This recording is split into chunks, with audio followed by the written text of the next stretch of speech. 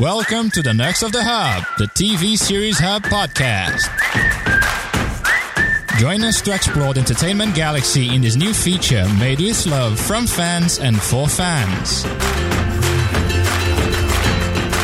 If you like debates, nerd talks, and to be well informed about TV and film, this is the podcast for you. From nerds to nerds. Welcome to Nerds of the Hub. Our regular host was last seen dancing with her dance troupe, we think, around some stones. Until then, you will have me, your host, Heaven, and our NERC editor, Lucas. Hello. And our very special guest for today, Scott Kyle. Hello, everybody. I'm glad to be here. Thanks for having me. Thanks so much for joining us. We really appreciate it. I personally am a huge fan of Outlander and am crazy excited to chat with you about it. Well, I'm a big fan of the show as well, so we've got something in common already. Did you read the books to it as well? I didn't actually read the books. When I got cast on the show, I had about a week before I went in. Obviously, that week was spent predominantly learning my lines, but I did listen to the audiobook, and the idea was to try and get the world that I was going into my head, because I was busy learning the lines, and I thought, actually, learning the lines, if I'm listening to the story, then it will help me picture the world I'm about to enter. So it was very, very helpful. So the audiobooks were wonderful.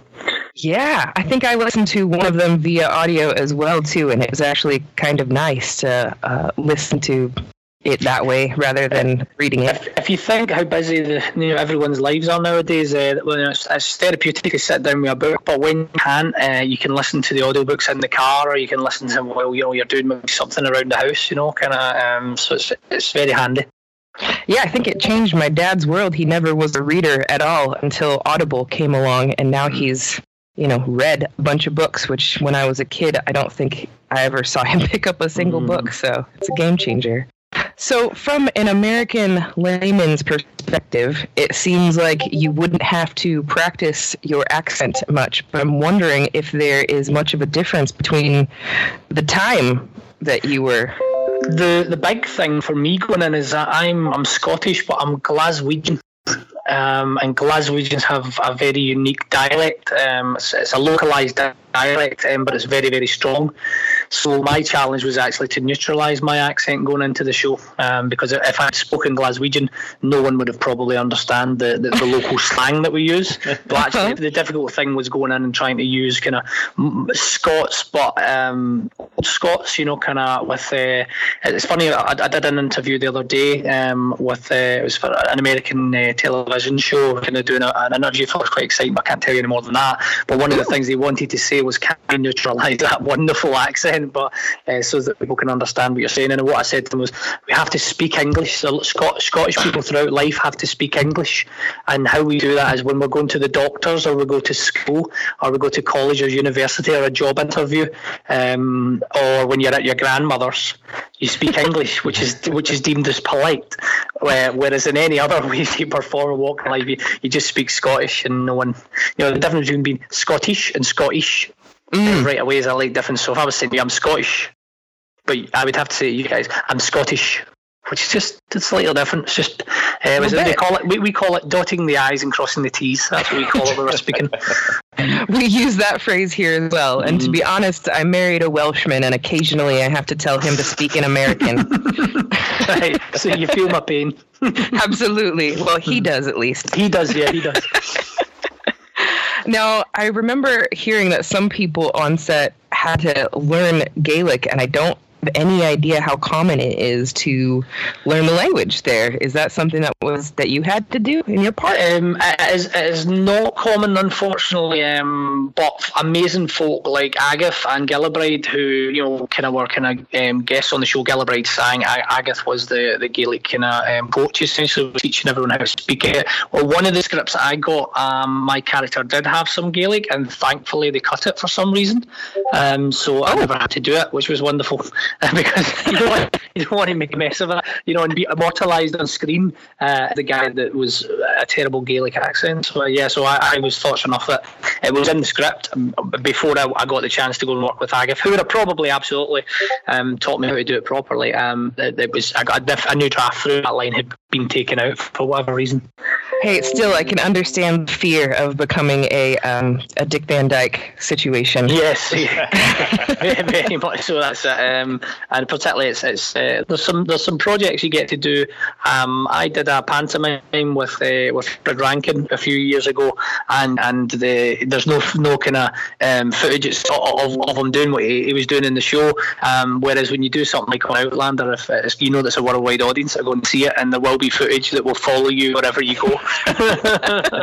Absolutely. But I wanted to ask because you said about the accent, the Glaswegian accent and all that. But I wanted to ask that decision, to neutralize the accent, is that the actor's decision? Is that directors or producers or writers' decision for a certain character to have a certain accent? How does that work? It would depend on where the character's from in Scotland, but obviously I was playing a Highlander, so I had to be kind of a Highlander accent, from the Highlands, so it was taking away all the local dialect, which I've picked up from growing up in the city.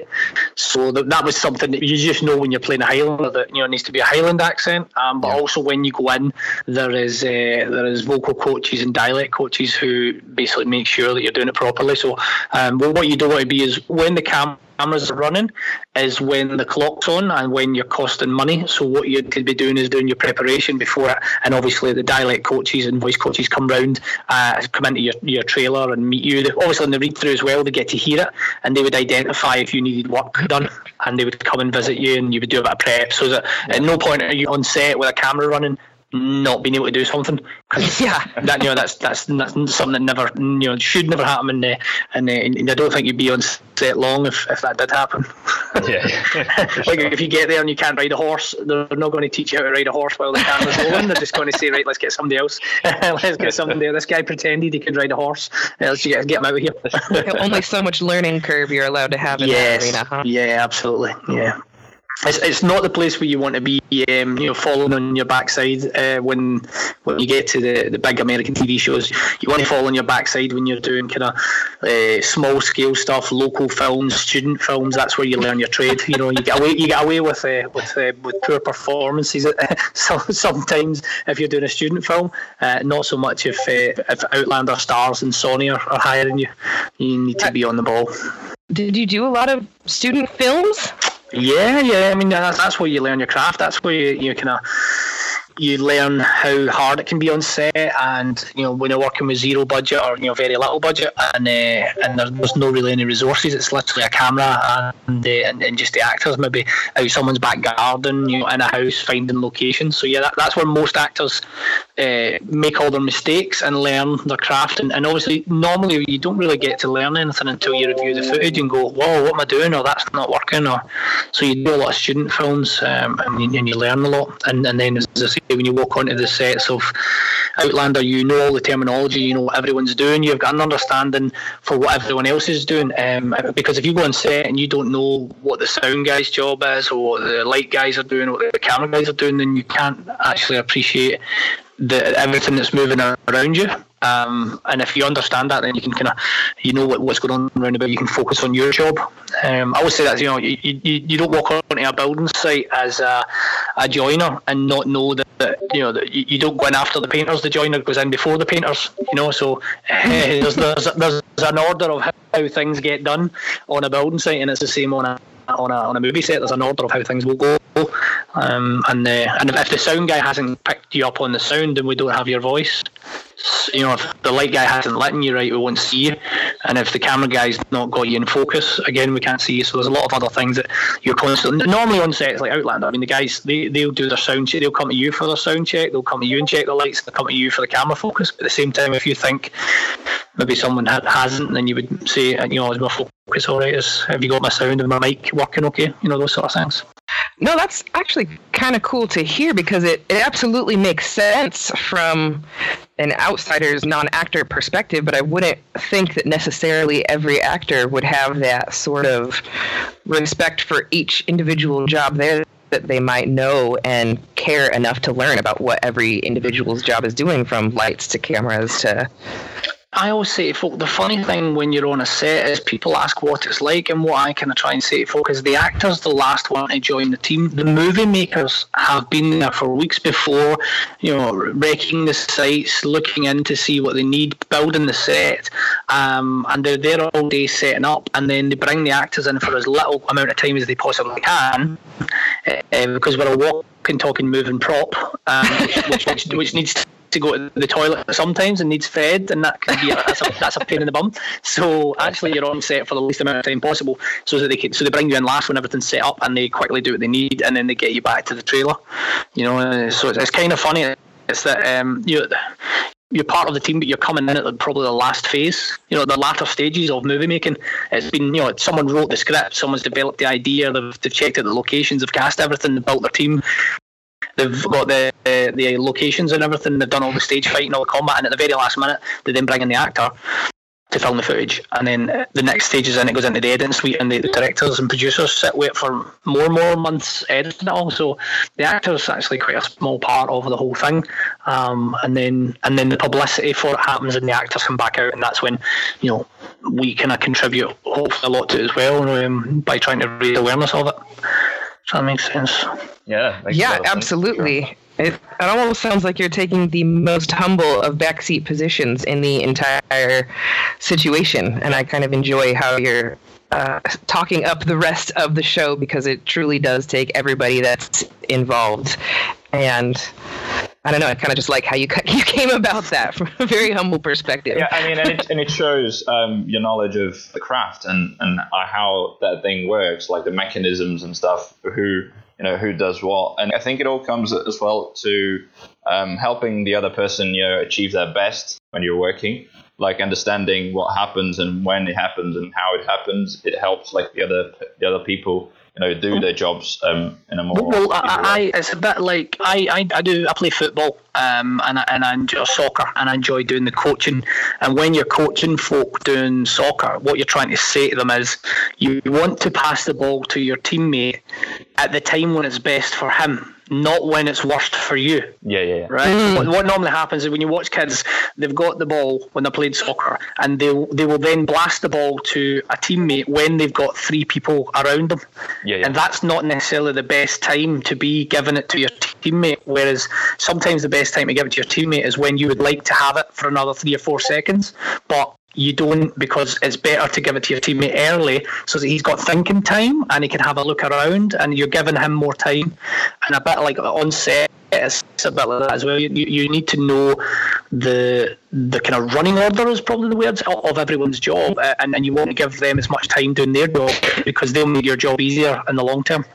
So if that makes sense, that's what I would say. It's very, very much, and it sounds ironic or kind of cheesy, but it's very much a team game, and if you can support everybody else on the team, then they will allow you to have a great scene, because there's nothing worse on a set if the director says everybody happy and someone say the sound guy says actually didn't get the sound on that, we're going to need to fix the mic. And you might have just done a really emotional scene and you felt that you nailed it, you got it down right, but now you're going to have to go and do it again because your sound wasn't right.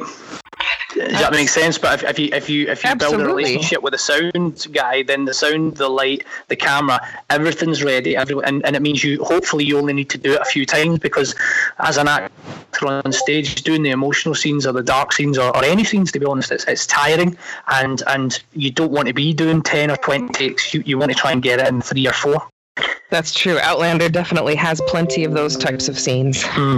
Exactly. If you're looking at some of those scenes, that Sam and Kat would do. I'll give you there's a scene that wasn't used in the show that I did. I've always hoped to use it as a flashback, but I don't know. But basically, long story short, is I waited in my trailer for 13 hours before doing a very, very emotional scene.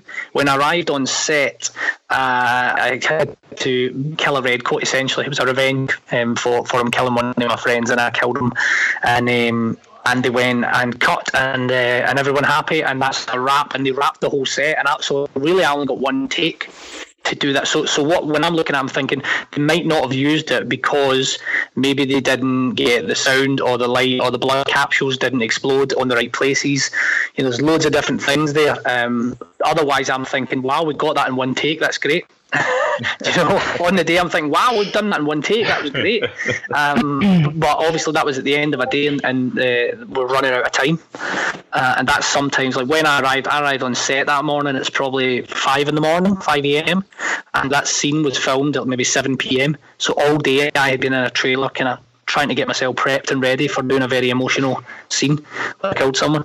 And I'm thinking, right, I'll be in at 10 o'clock, and then they chat the door and say, oh, you're not needed at 10, we'll maybe do you at 1 o'clock. Okay, chat the door at 1 o'clock, we're not going to use you at 1 o'clock. If something's running on, we're going to do you at 4 o'clock. And all the way up until you were the last shot of the day. And the whole time in the trailer, you're trying to hold the emotional state that you're in.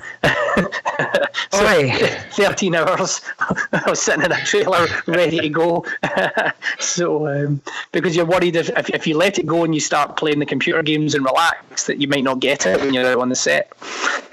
Wow, no, it's really very clear how that can be so tiring, even for a short emotional scene. It could take you, it could be all day for you, even if it's only 16 seconds on screen. Yeah, absolutely. I really hope we get those extra cut scenes. Maybe we'll get a box set one of these days or something like that, where we can see things like that. Yeah. Sometimes if you contact the production company, they might release them to you individually. If they know they won't use it, they definitely won't use them. They would give you them, and you could use them on your show reel to showcase yourself to other jobs. Oh, that's nice. But it's never been released to me, so I'm hoping that maybe they will use that scene at some point, maybe in a flashback or something. That'd be great. Yeah. But like you were saying, just a quick question here. You were saying that people get into the trailer and say, "Oh, we don't need you now. We're gonna record at this time now." Does that affect your preparation? Like, do you get more nervous or a bit angry or anything because it's taken so long to go? Once you're on set, most people are on set. I don't remember, you've got young Roman that came on. He's only 13. Probably his first movie set, I would imagine. I don't know that for sure, but if you're working in the industry, you understand that. I suppose a bit like working in the military. You don't know what's going on at other areas, so you've just got to trust that you'll be used when you're needed, and you can't get upset. You can't get annoyed because you don't know what's going on out there. You're not privy to that information, and you just got to trust that the team know what they're doing, and they will get to you as and when you will be. You're a resource that will be used when they get to you. It's not about you. It's when the guys that are out making the film on the fields, for example, doing a battle scene. You can't sit there and think that your 5 scenes or your things are any more important than what's going on the field at the moment in the morning. Yeah. Does that make sense? So you've got to trust and know that there's a bigger picture going on that you're not privy to, and that you just trust that while you wait on your trailer, you trust that this is where you need to be just now. So I feel like what you're saying is analogous to life in general, and I could probably take a page out of your book. I mean, sometimes you just have to sit back and realize it's not all about you or what you're doing, because almost everything in life involves somebody else or something else that somebody is taking part in. Yeah, absolutely. And then that's something you've got to understand, that on the set, some days you're a spear carrier, and other days someone's carrying the spears for you. It's different. You don't go on a set with any lesser preparation for a scene where you've got one line, or you do for when you've got the monologue and you're standing addressing the army. Whatever it is, you have the same level of focus and readiness and passion, because you know that today with your one line, you've got to set that one line up for the other guy who's got a whole monologue that he's had to learn. I love hearing that. The worst thing it would be is if that guy's there and he's working on his monologue and he's addressed the whole army, and you forget your one line and they say, "I'm cut, and we're going to need to redo the whole thing." That's not fair on the team. So you've got to take the same focus and attitude to your one line as you would if you're being the star for the day. Clearly you have a lot of respect for your coworkers, be it on set or off, on camera or off. Do you end up making friends with people on set? Yes and no. What I would say, when you go on a set, I was coming in season 2, so the guys had been working on the show for a year and a half before I arrived. So what I always said to people was they didn't need my help to make a smash hit show because they already had done that before I arrived. And what you've got to remember is that for people like Stephen Walters, Sam and Kat, and Graham McTavish, who've been on the show a year and a half, they've probably seen hundreds of guest stars coming in. And I always think it when I go into a job interview, I make sure that I never say how the weather is outside, because I think probably 20 people that have been in before me have probably said, "Oh, it's raining outside." And if you come in and do the exact same thing, people are going, "Wow, it's really strange that no one's got anything other to say than the same weather thing." So when you go into set, the last thing you want to do is sit down with Sam, Pat or Graham and say, kind of, what else have you done? Have you done other projects? Because probably everybody's asking. So I kept, I do a lot of meditation and silence and preparation that way. And I went on with the attitude of speak when spoken to, and that was just a decision. I love a good chat more than anybody probably, but I just know that you've got to remember that the guys that are on there have maybe got 10 pages of dialogue a day. And, when someone's sitting in the green room sleeping or reading or just being quiet, they're probably working. Even though it doesn't look like it, they're probably working. So they might just be having a wee eye shut to charge the batteries for the next scene, or they may be running through something in their mind. They may just want a wee bit of quiet time where no one's talking to them. And if you're going to be sitting next to someone, excited, and chatting all day, then they'll probably say, "Okay, can you put that guy in another room?" You know what I mean? So yeah, you just go on and obviously through time, like I bonded really closely with Stephen Walters. He's a big soccer fan. I'm a soccer fan, so we had a good chat there. And Stephen came down, and I gave him a tour of Glasgow, my city, and stuff, and showed him around. And obviously, you meet people in the bar, in the pub. We have a drink together, and maybe go for meals. So Stephen was having a leaving party when I was joining, and Stephen was only there, I think, maybe 2 or 3 episodes I got to work with Stephen before he was leaving. So I went to his leaving party. That was really nice of him to include me in that. But yeah, you go on. You're not. It's a hard thing to say. You're not there to make friends. And I mean, sometimes you learn the lesson in a harsh way, but it's show business, not show friends. And when you're going in, you're working from the minute you arrive on set, whether it be getting in the trailer when someone's bringing you, something to eat, doing your hair, all the makeup and stuff like that. You're constantly working, and everyone that you meet is working, and that is remembering that you can't sit in the makeup chair and talk for too long because someone's trying to do their job because they've got someone else to do makeup for. So you're actually kind of, as I say, you're a walking, talking, moving prop, and you're kind of going through the system sometimes until you get onto the set. There's opportunity, to meet and be good friends and have a good laugh as well, but it's picking those moments because it's work. I feel like you're teaching me some life lessons right now.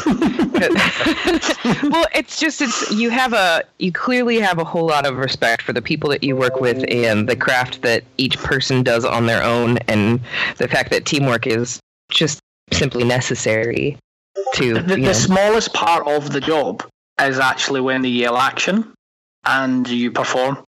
There's so much went on to get to that moment. Every individual actor started with a page with some words on it, and they've had to grow and develop a character and put emotions into something and really build a world and build the person that's going to be in that world and do their research. And then every single person around that is trying to facilitate that moment, in the lead up to it. Everyone's trying to facilitate, because everyone wants, when they shout action, everybody wants to go, everybody's job's done and let's film it now. So everyone's working towards that moment. When they say action and they say cut, those are the moments we're trying to capture. That means that the difference between having a smash hit show and not having a smash hit show is actually all the preparation up until then. A bit like a sporting event, I always say that you see an Olympic champion standing on the podium, but if you want to go and see an Olympic champion, you'll find them at the running track every morning, bent over, breathing heavily, because that's how you become an Olympic champion. It's not about the moment on the podium. Absolutely. The same kind of idea of on set is that when you're on set and you see some magic happening, it's a result of hours and hours and hours of beating on the craft from a lot of different people. That's right. I feel like it would be tough to add up everybody's hours that went into a project, any project, little or small. I was just going to say, it's for everyone on set. It's a labour of love, and with the greatest respect that if you're not at the top of your game, you won't be there long, because we're all replaceable. It's very, very much. I always remember the story on, I think it was, Will Smith was on the Fresh Prince of Bel-Air, and the actress who played Aunt Viv was replaced for whatever reason, and what they did was basically they acknowledged that by one of the characters said to her, Aunt Viv, since you got your hair done or something different about you, and that was the only acknowledgement that they'd actually swapped the actress. Yeah. So if you imagine you're maybe on one of those big shows and you're thinking, yeah, man, I've made it, I'm doing great, and literally they swap you out, and the only reference they make is, you've something a bit different about you, and they carry on with the story. They did almost the exact same joke in Sense8 when they switched one of the characters from season 1 to season 2. His best friend goes, "There's something different about you." He's like, "Oh yeah, new barber." And they just move right along. Yeah, and that you've got to know that. I always remember a story that I seen on the stage. It was a theatre show over here, and it was called Follow, and it was about a football team, a soccer team in Glasgow. And two of the boys were in the changing room, and they were having a laugh and a joke. They'd met one of the former players, and they were having a joke at his expense because he was no longer playing for the soccer team. And at that moment, the manager then stood up from behind a bench, and the two boys said, "Oh, we never seen you there." And he said, "What were you doing behind the bench?" And he said, "I was cleaning the floor." And they said, "But you're the manager. Why were you cleaning the floor?" And he said, "Because it needed done." You know what I mean? And he said to them, "Always remember that the club, the football club, the soccer club is greater than any man." And that would be the kind of way that you would look at it on any show, is that the show is the big thing. It's not your part, however big or small it is.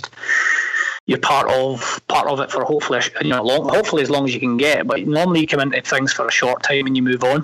I remember chatting to Stephen Waters, and he said acting is a succession of jobs. It's not really a career; it's a succession of jobs. You're going from, do you mean a bit like a joiner? Kind of he goes to a succession of different jobs. Kind of he's going from house to house to different places all the time, moving on. It's a succession of different jobs. So that was a nice analogy. Not like you're walking into the same office every day for 20 years. Yeah. A different office every project. And one project stops, and then you will always have normally a little time where you've not got a project, or even for the next one to begin.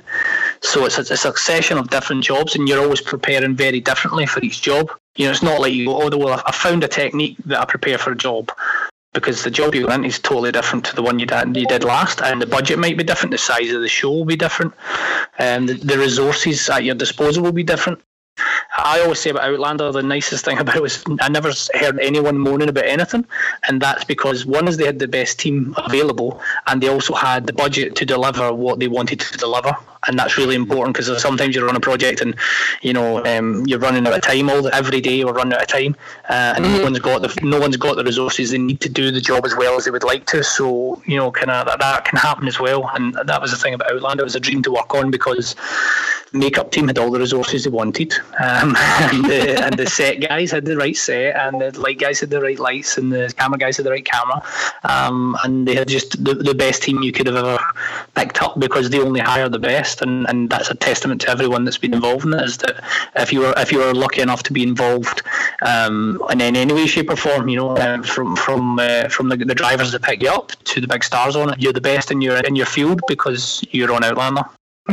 You wouldn't be there. They'll pick the best drivers, they'll pick the best catering, they'll pick the best makeup teams, they'll pick the best everyone because they want to produce the best show. Well, it shows. I mean, it very much shows. I agree. It's a great show. Yeah. So, I mean, I personally read the books before the show came out, so I was excited even as Diana Gabaldon was posting, this person's going to play this and this person's going to play this. I remember my excitement building every time she would post. Mother Outlander. Yes. Is that what you call her? That's what I call her, Mother Outlander. She gave birth to everything. Oh my gosh, I love that. That's it, Mother Outlander. She gave birth to the whole world that we're all privy to. And I was speaking to Andrew Gower at the weekend. We were in Birmingham and we're going to New Jersey this weekend. And he said, I can't believe that I did a job 2 years ago and I'm still getting recognition for it and being asked to events to chat about it. And he said it's testament to obviously Diana's work. And I said that's why she's Mother Outlander, because she's given birth to so much. And not every show based off of a book works so closely with the writer of that story. Mm-hmm. And I really have a lot of respect for Outlander for making that. I don't know much about the background, but whatever they're doing, it's working. Mm-hmm. I tend to lean towards, I love time travel. I love alternate universe kind of stuff, which I feel like time travel a little bit is. Mm-hmm. If you got to time travel yourself and go through some stones, where would you want to go? I'd want to arrive in the back garden with just the neighbour's cat and my lovely wife. Be quite happy where I am. Arriving at any day off. If I arrived at a day off, I'd be very happy. Y'all can't see this, but there's little hearts just bursting off of my screen right now. That's adorable. Actually, my husband and I joke a little bit about that, especially as a lady. I don't think I would ever want to be in a time before right now. I feel like we're in a decent time. I just think that we're very lucky. I mean, I've been very fortunate to be on the show. I've went into the most realistic 1700s world that anyone will probably ever see, which is the sets and the movie making that they use on Outlander. And I don't envy them. The snacks ain't that good. It's pretty cold. I much prefer where we are just now. I used to chat to my gran. My gran passed away sadly last year. She was 93, so she'd had a great innings, as we say in the UK. But I used to chat to her in front of my niece and nephew, who are 16 and 17, and I would say to my gran, "We're millionaires, aren't we, Gran?" And my gran would say, yeah, we're millionaires, Scott. And my niece and nephew would kind of tut and make faces and say, we're not millionaires because I want the new iPhone and I want new trainers for school and I want this and I want this. And what I would then say to them is, Gran, if I met you when you were 30 years old and I told you that I had a mobile phone that could phone anyone in the world at any time, and if I had a magic card that was in my pocket that would give me free money to buy things, money that I don't even have. I says, if I told you that I had a car in my own house in my 30s, you would have thought I was a millionaire, wouldn't you have, Gran? You know, bear in mind she grew up through the war and rations, and she said, yeah, or I'd have thought you from another planet.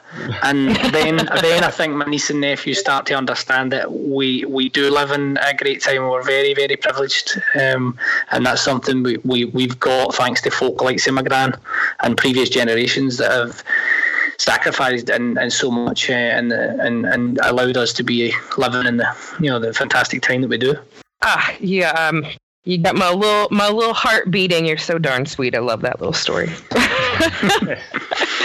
And I feel like I have made people wait long enough. We got our Outlander goodness out. Let's go ahead and let people hear this breaking news you have for us. My breaking news is I've been cast in a new theatre show, which is playing in London. This will be the first time I've ever taken to the stage in London, so I'm very, very excited about it.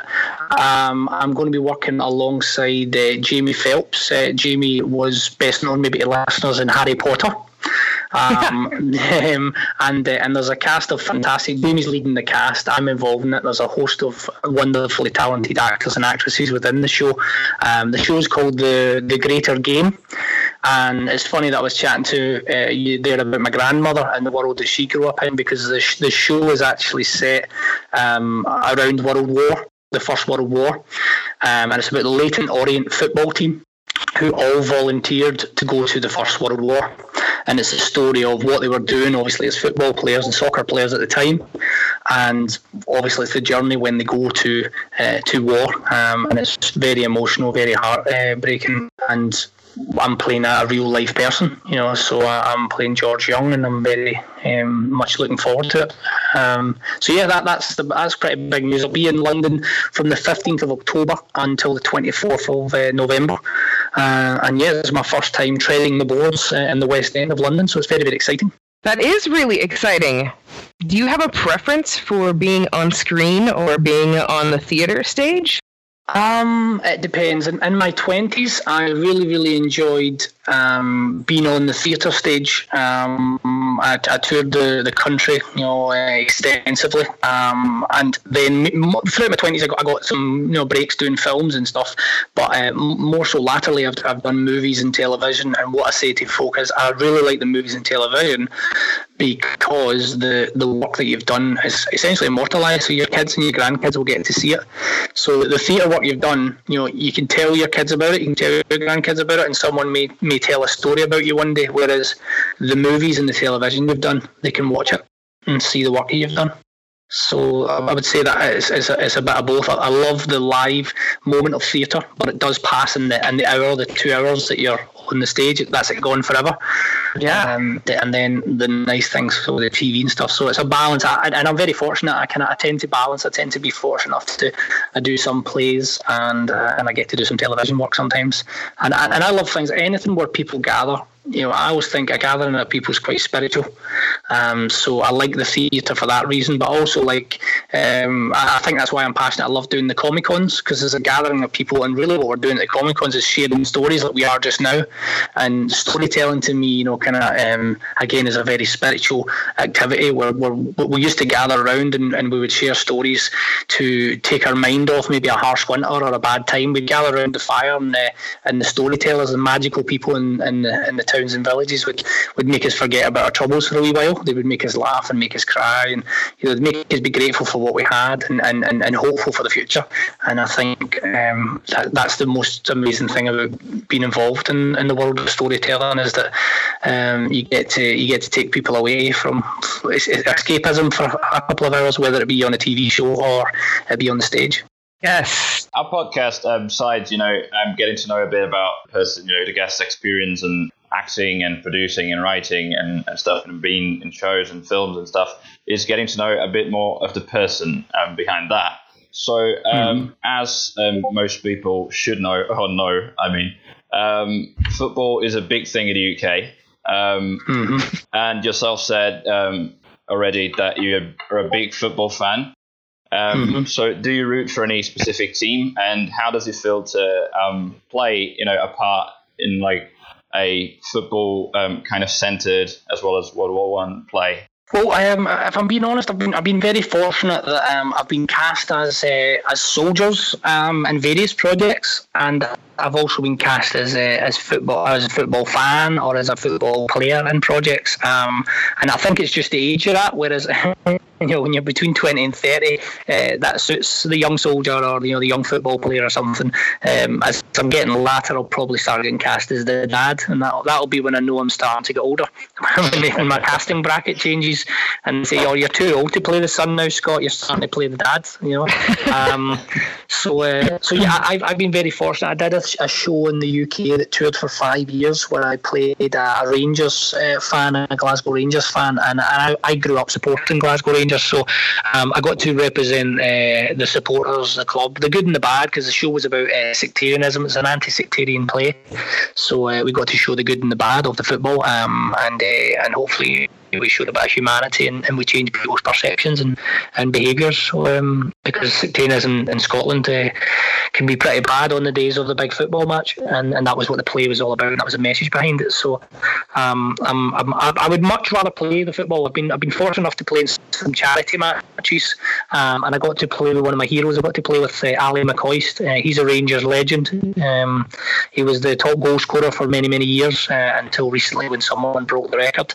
But I met him when I was 13. I had a photograph taken with him, and then about 6 months ago I was in a charity football match with him, and we recreated the picture that I'd taken when I was 13.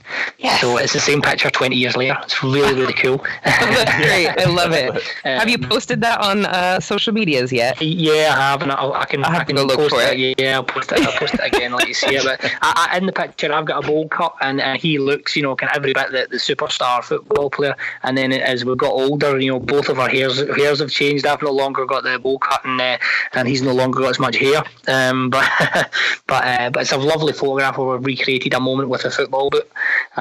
So yeah, I'm really excited about the project. I'm also having to put an accent on. I'm going to be playing an Englishman. So I'm looking forward to doing that and the challenge of that. So I've already been on the phone to my friends from Sunderland.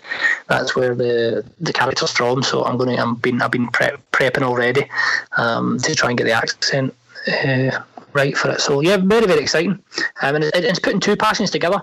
You know, well, maybe even three, because I'm passionate about history and the period of World War One. My gran was alive then, so you know, there's emotional interest there. There's a passion for the football and history. So this project kind of has got it all, and a fantastic cast and director to go along with it. Triple whammy. Yeah, I mean, and Heaven will probably say I'm saying the truth, because I'm a huge football fan myself.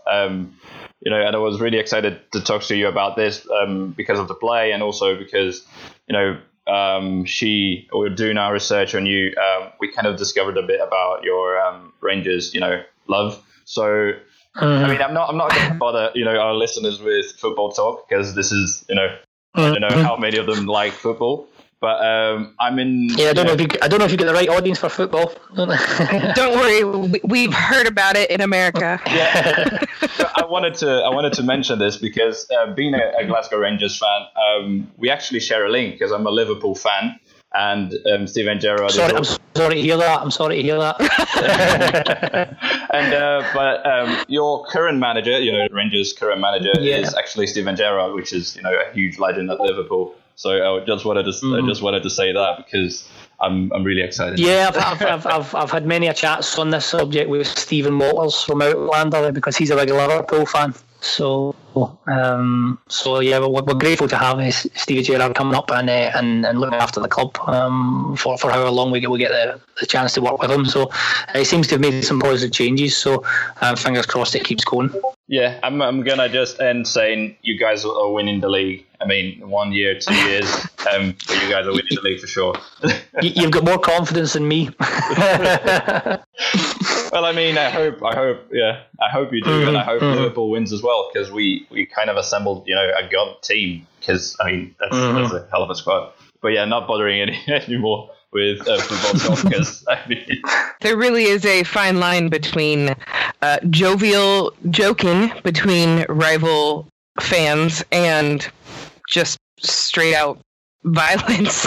Yeah, I think though the nice thing with the thing that the listeners may be interested in is the listeners like the men on Outlander and their kilts because of their knees, and obviously all the footballers get their knees out as well, so there's definitely a mutual appreciation there. You know, I didn't want to be too cliche about the kilts, but I have to agree with you that there is, gosh, now I can't remember your exact quote, but it was something about men wearing kilts being an amazing thing. Yeah, and I tell you something as well. It's very nice to wear a kilt. I wore a kilt when I got married. I've wore a kilt to movie premieres, and it's fantastic because it's just it's part of your heritage. It's part of your identity, and you know, kind of. Although nowadays loads of different people from different nationalities love to dress up in the kilt, but you know, traditionally it's only Scotsmen. So when you meet up with someone and when you're abroad and you see the kilt, you know that you know they're from the same place as you. You know, kind of it's home. You know, it's nice. I see the kilt and I think of home. You know, kind of, and it stirs up a nice warm emotion in me. So it was very nice to go onto the big screen. You know, kind of and represent Scotland and our history on a show like Outlander. That's something I'm very, very proud of, and knowing that. Not the fantastic actors out there that won't get the opportunity. So very, very privileged to have been on the show and been part of an amazing story. Now, I think I'm going to miss you just barely, but I was trying really hard to get to the Highlander Fling coming up next month. Is there anything you can tell the guests about that? Anybody who might be wanting to go to Scotland to say hi to you there? Well, the first thing I would say is if you're wanting to hear more about it, you can go into my website, which is www.scottkyle.co.uk, and you can watch videos from previous years, and you can see videos. This year is going to be the biggest one I've ran. That's both in terms of the people that are coming. There's more guests this year than ever before. In terms of the show and the event I'm putting together, I've been to a lot of Comic Cons and various different events, and I like a lot of what they do, and I've kind of took the best parts of the Comic Cons and I've put them into one event. So essentially it's a big party, because that's the bit I enjoy most when you go to a Comic Con. I like when you've stopped all the autographs and you've stopped the photographs and you you're just having a party. So essentially my event is just a very big party in a room with music and stuff. So this year we have a pipe band that are going to pipe us all in, and we have a dance troupe, a Highlander dance troupe as well. The Sarah Henry dance troupe are all coming, so they're all going to be there doing an hour-long show, and it's going to be, we've never done that before. It's going to be a big event. We've got a Cayley band that will come on as well after that, and entertainers, and there'll be a Cayley dancing, and then we do a Highlander buffet. So we've got haggis and neep and tatties, as well as some other finger foods that are traditional in Scotland. Last the last 2 years, Stephen Waters came along and brought his guitar and sang some songs. So we invite everyone along. This is one of the things that's different from our event. We invite all the cast along, but we don't announce who's coming. And the reason we don't announce who's coming is the guys, if they get a job opportunity, have to take it. And if you announce that they're coming and then they cancel, people get very disappointed. So the best thing to do is to say, we'll not tell you who's going to be there, but there will be people from the show there. So come along and see. I've already I spoke to Diana and invited Diana, and she's not been able to make any of them yet, but she's promised me that she'll get along at some point. So the nice thing will be is that 1 year people will buy a ticket, and there'll be somebody like Diana who pops in, and it's not something I've marketed or pushed. It's just some people. I want people to come along because they want to come and support the event. I don't really want it to be that it's just on who's on the guest list. If that makes sense. I like that. I like the idea that if you want to come, you come along, and you'll find out, and you get a treat. When you come along, you find out who's there, because all the guests are fantastic. Everybody you work on the show is amazing. One of the guests we had last year was the character on the show of Human Row, Simon Meacock, and Simon plays you would call it a character mute. Essentially, he said his tongue cut out, so he doesn't have any lines. But the amount of people that are so interested to meet him, because he had the hardest job in the show. He wasn't allowed to verbally communicate. So for me, he's one of the top actors you're ever going to meet, because he had less tools available to tell his story. And he came along and everyone had a great time. I was really interested in meeting him as well and getting a leather with him. I'd met him on the show, but as I said earlier on, sometimes you don't get the chance to chat to folk on the show. And the best thing to do is get them in a big environment, get a beer in their hand, and then get to hear their stories. And that's what the Highlander fling is, essentially. And there's loads of photographs and people get their autographs. It's just there's not a queuing system. You guys are just in, we just have a party. It's not there's no signed off zones. It's just a big event. We do have a big party, we do Cayley dancing and celebrate everything Scottish, and it just so happens that most of the guys have been involved in Outlander, but it's more about Scotland and just celebrating everything that is Scotland than specifically Outlander, if that makes sense. That makes so much sense to me. I used to have gatherings a lot when I was younger, and it would always bother me when people would write back and say, "Oh, thanks for the invite. Who's going to be there?" Yes. Yeah, and that happens. Yeah, that happens with your friends, doesn't it? They're like, you say, "Oh, we're having a barbecue. Oh, who's coming?" Well, you and me. I'll be there because I'm inviting you.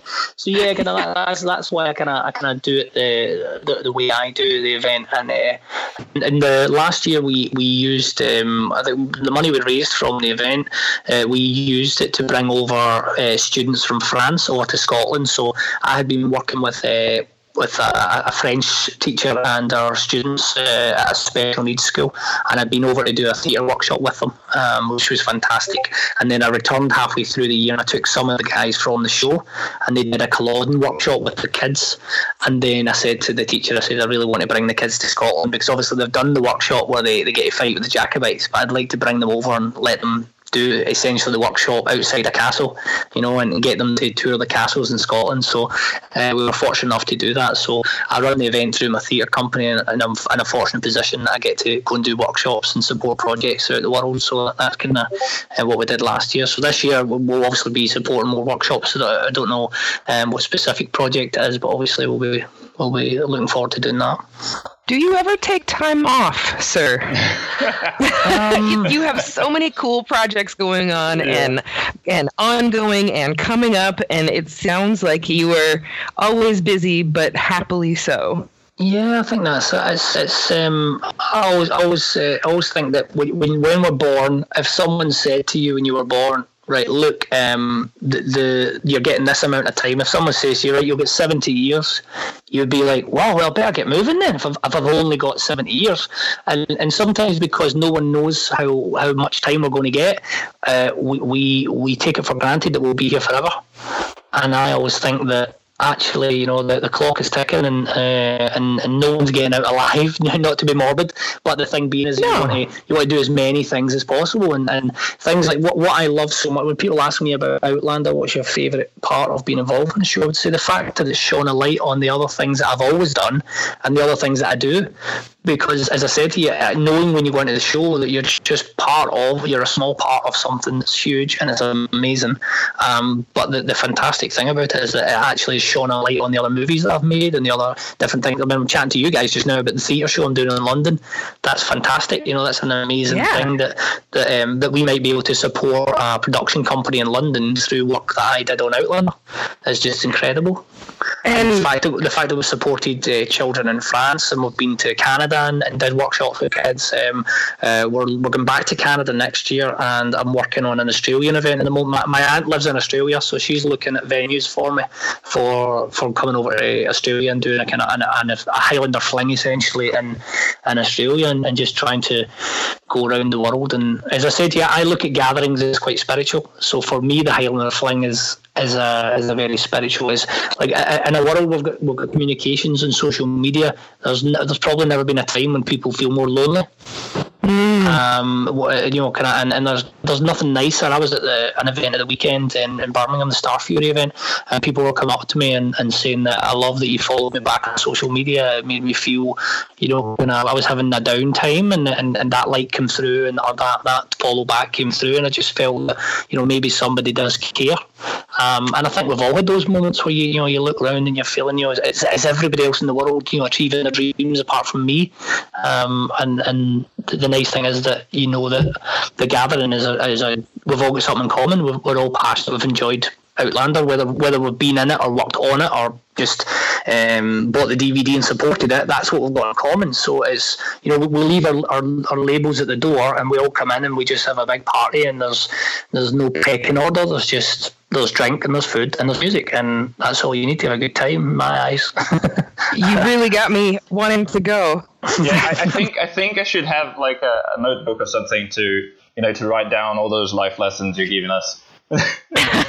They're not meant to be. That's just something that I've learned from my gran, who was 93, and every day, she used to say something every day. She said something her grandmother had taught her, and she said one day she was in a bad mood and and not behaving herself, and her mother said to her, always count your blessings, young lady. And my grandmother said, she said, and what blessings do I have? And her mother said to her, your good health, young lady, and don't you ever forget it. And my gran at 93 said, Scott, I've thought that every day since I was told that, and I like to pass that on. I think now that my gran's passed that baton on to me, that your good health, that's the most important thing you've got in life. That's the biggest currency you'll ever have. Who on their deathbed wouldn't give everything they have for another day?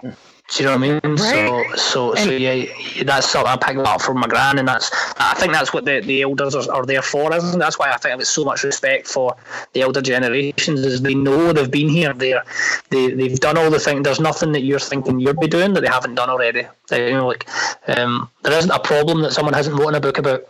Whatever problem you've got, go to the library, someone wrote a book about it because they had that problem before.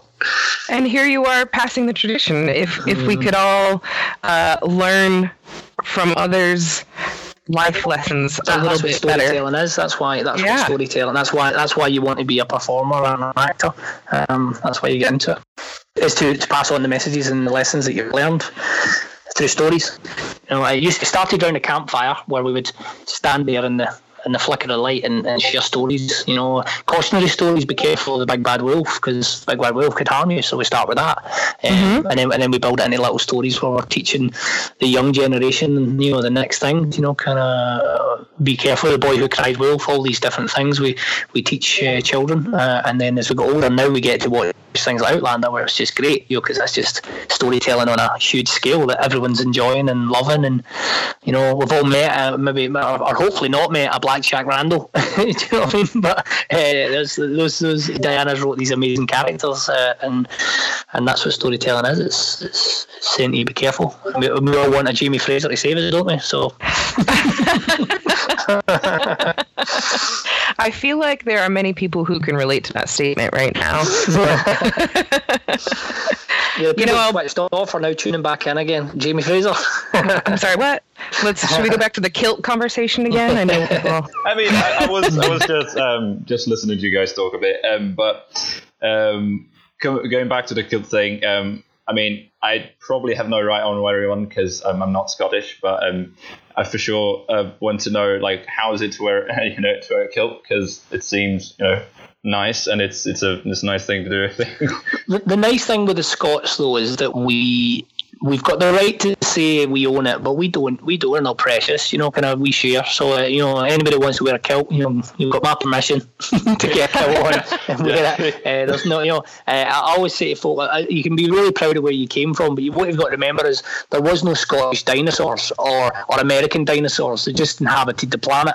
So you know, we came along and we put lines in the sand. So don't worry too much about it. You know, if you want to wear a kilt, just wear a kilt. I remember like the first time I saw a kilt. Not the first time I saw a kilt, but like the first time I saw someone wearing one was when I was in London in Trafalgar Square, and then there was this guy playing the bagpipes, and then I went, you know, closer to, you know, give him a pound or something, and then he started playing, and I took a picture with him because he was dressed like super Scottish.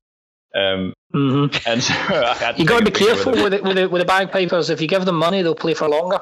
I mean, I was on the other side of the square. I could hear that, like, you know, still being far away from where he was. I mean, the amazing thing about bagpipes, I don't know how it feels. I know why they were designed. The bagpipes, they're obviously they're a vehicle of war. You know, they're to let you know that we're coming. You know that and it's a sound of battle, and it gives you goose pimples when you hear it and stuff like that. But it's certainly not, you know, kind of, it's not sort of a music to play at your grand's birthday or anything, you know. It's not exactly a lullaby. Yeah, it's not a lullaby. It's an amazing sound, and it does stir the blood, you know. It really it gets you emotional.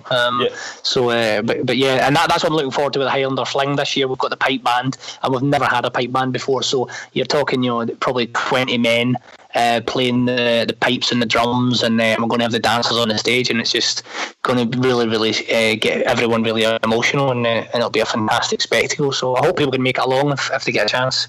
Well, I arrive in London on the 13th, and I'm going to do everything I can to convince the in-laws to go with us.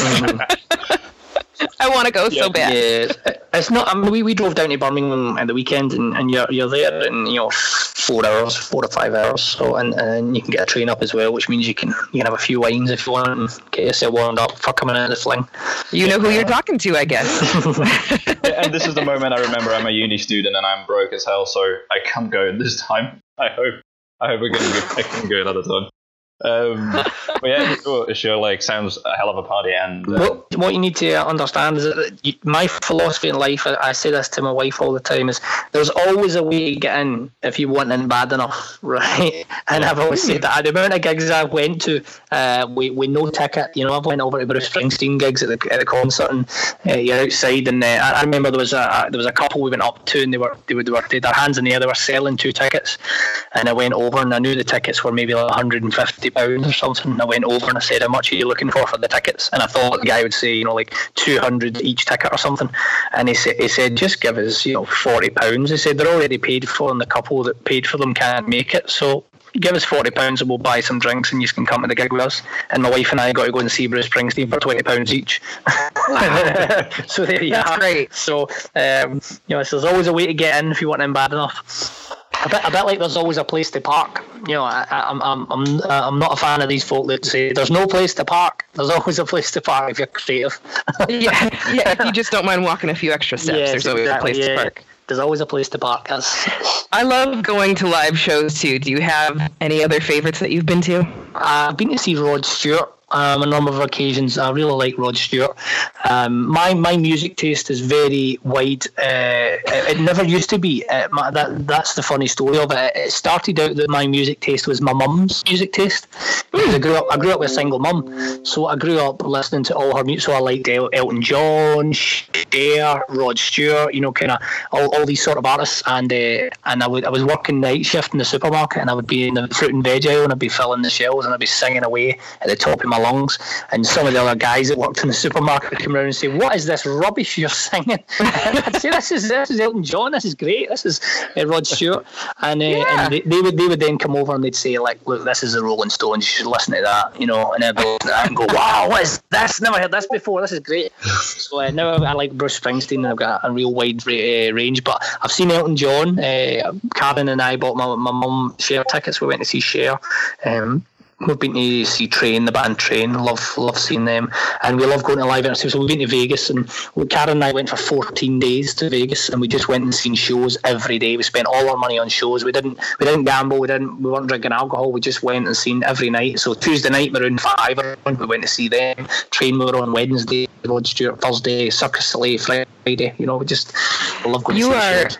My kind of people. I live maybe only 5 hours from Vegas, and the only reason I will go is if I can see a show. Yeah. I went. I was so disappointed. When I went, I said, I wonder who's playing Caesar's Palace. And we went, and it was Rod Stewart. And I'm like, I've seen him about 10 times in Scotland. I was kind of hoping there'd be one of them. You know, like, I went to see Celine Dion if she was on, or, you know, Britney Spears or something. Just the fact that Rod was there, I'm like, Rod's like a mate, you know what I mean? He lives down the road, you know. So we see him all the time. I didn't want to go to Vegas to see Rod Stewart, but to be fair, he was wonderful and I had a great time. But yeah, I was kind of hoping that, you know, somebody else would be on the residency at that point. Yeah, you can go around with Rod Stewart though. No, you can't. And I'll need to go back. That gives you a good excuse to go back. That's what I always think. So. Yeah, there's always a new Cirque du Soleil going to, so, you know, you can switch it up a little bit.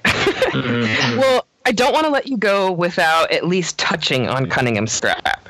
All right, yeah. This is a project I've been involved in. It's a really unique project.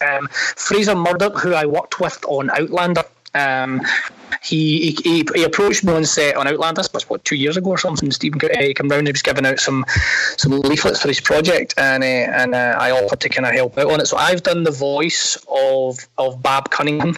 Bab has inherited a scrapyard from his father, who's dying in hospital, and he's not running the scrapyard the way, you know, he should be. So you know, he's got a shark tank in the scrapyard. You know, kind of he's got the huge plasma TV, like a cinema, on his wall.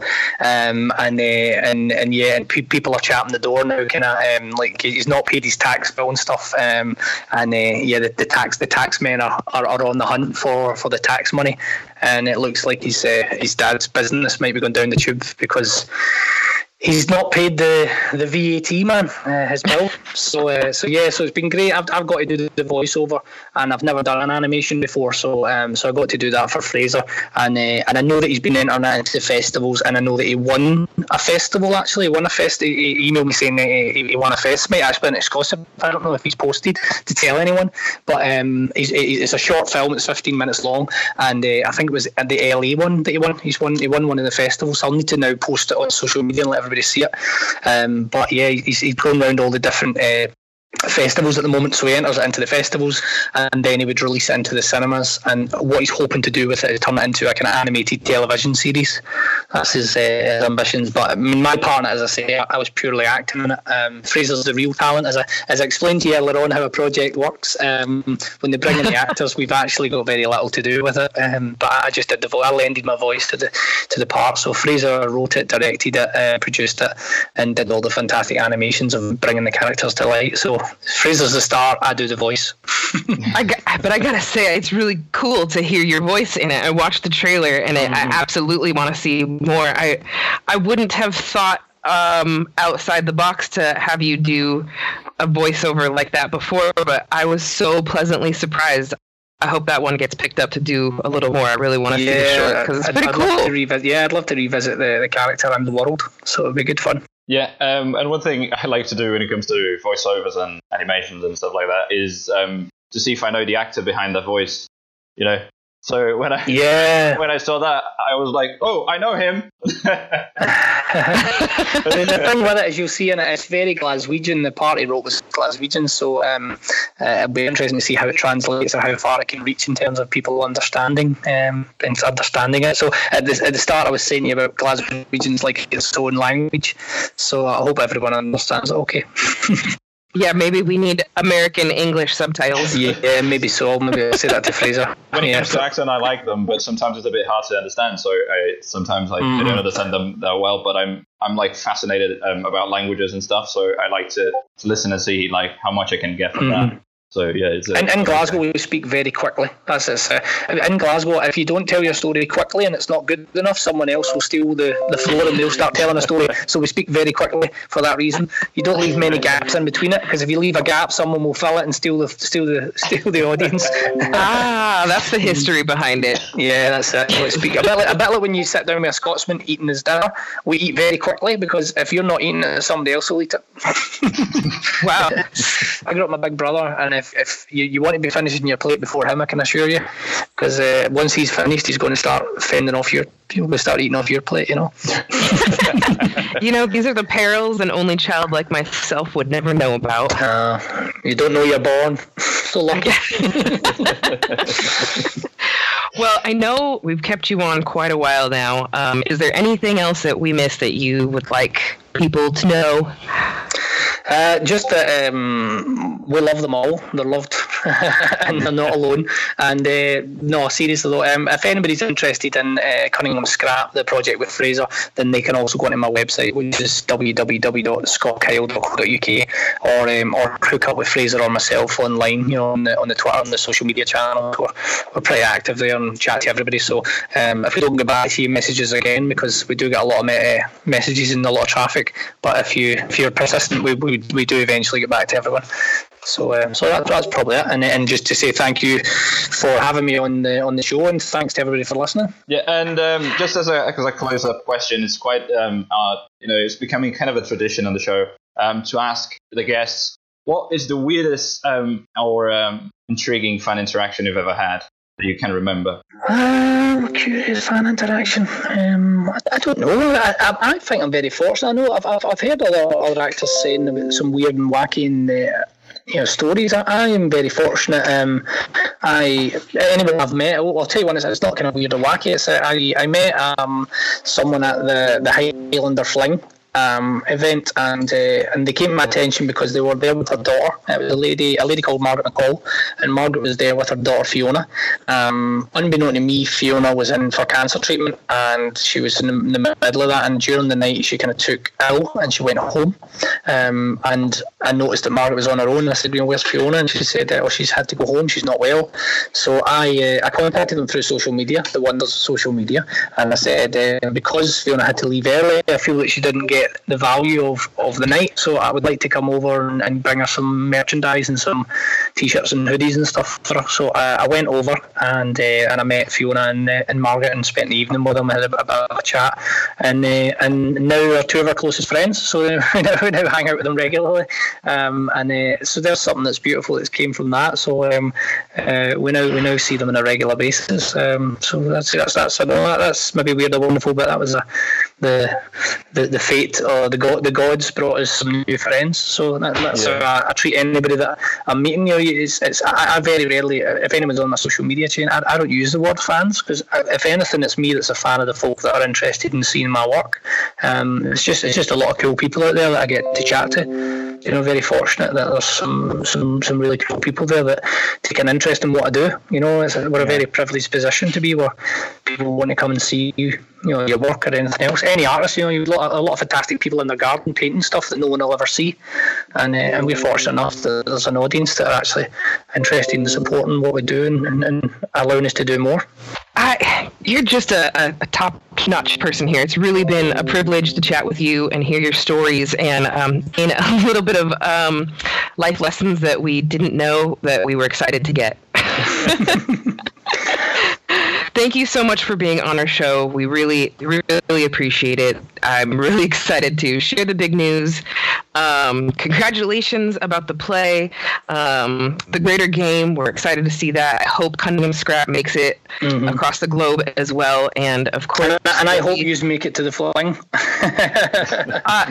You have got me so pumped right now. I mean, it sounds like you have a way of speaking about an event that makes it more than just a party or a dinner or something like that. It's definitely a memory that you'll be creating for each other, that for not just the fans but the friends that you have yet to make. Yes, exactly. Lucas, do you have anything else? No, just wanted to thank Scott for being on, and such a pleasure to talk to you.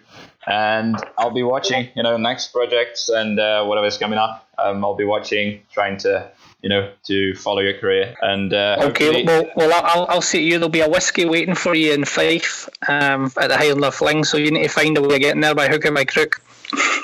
There's always a way to get in. You might have just sealed the deal there on that one. All right, bring a guitar and busk for your fare. Get your thumb out on the motorway and hitchhike up. You might meet someone. You might meet a special person. I can do a little bit of fire spinning. I'll bring some toys to throw around. Wow.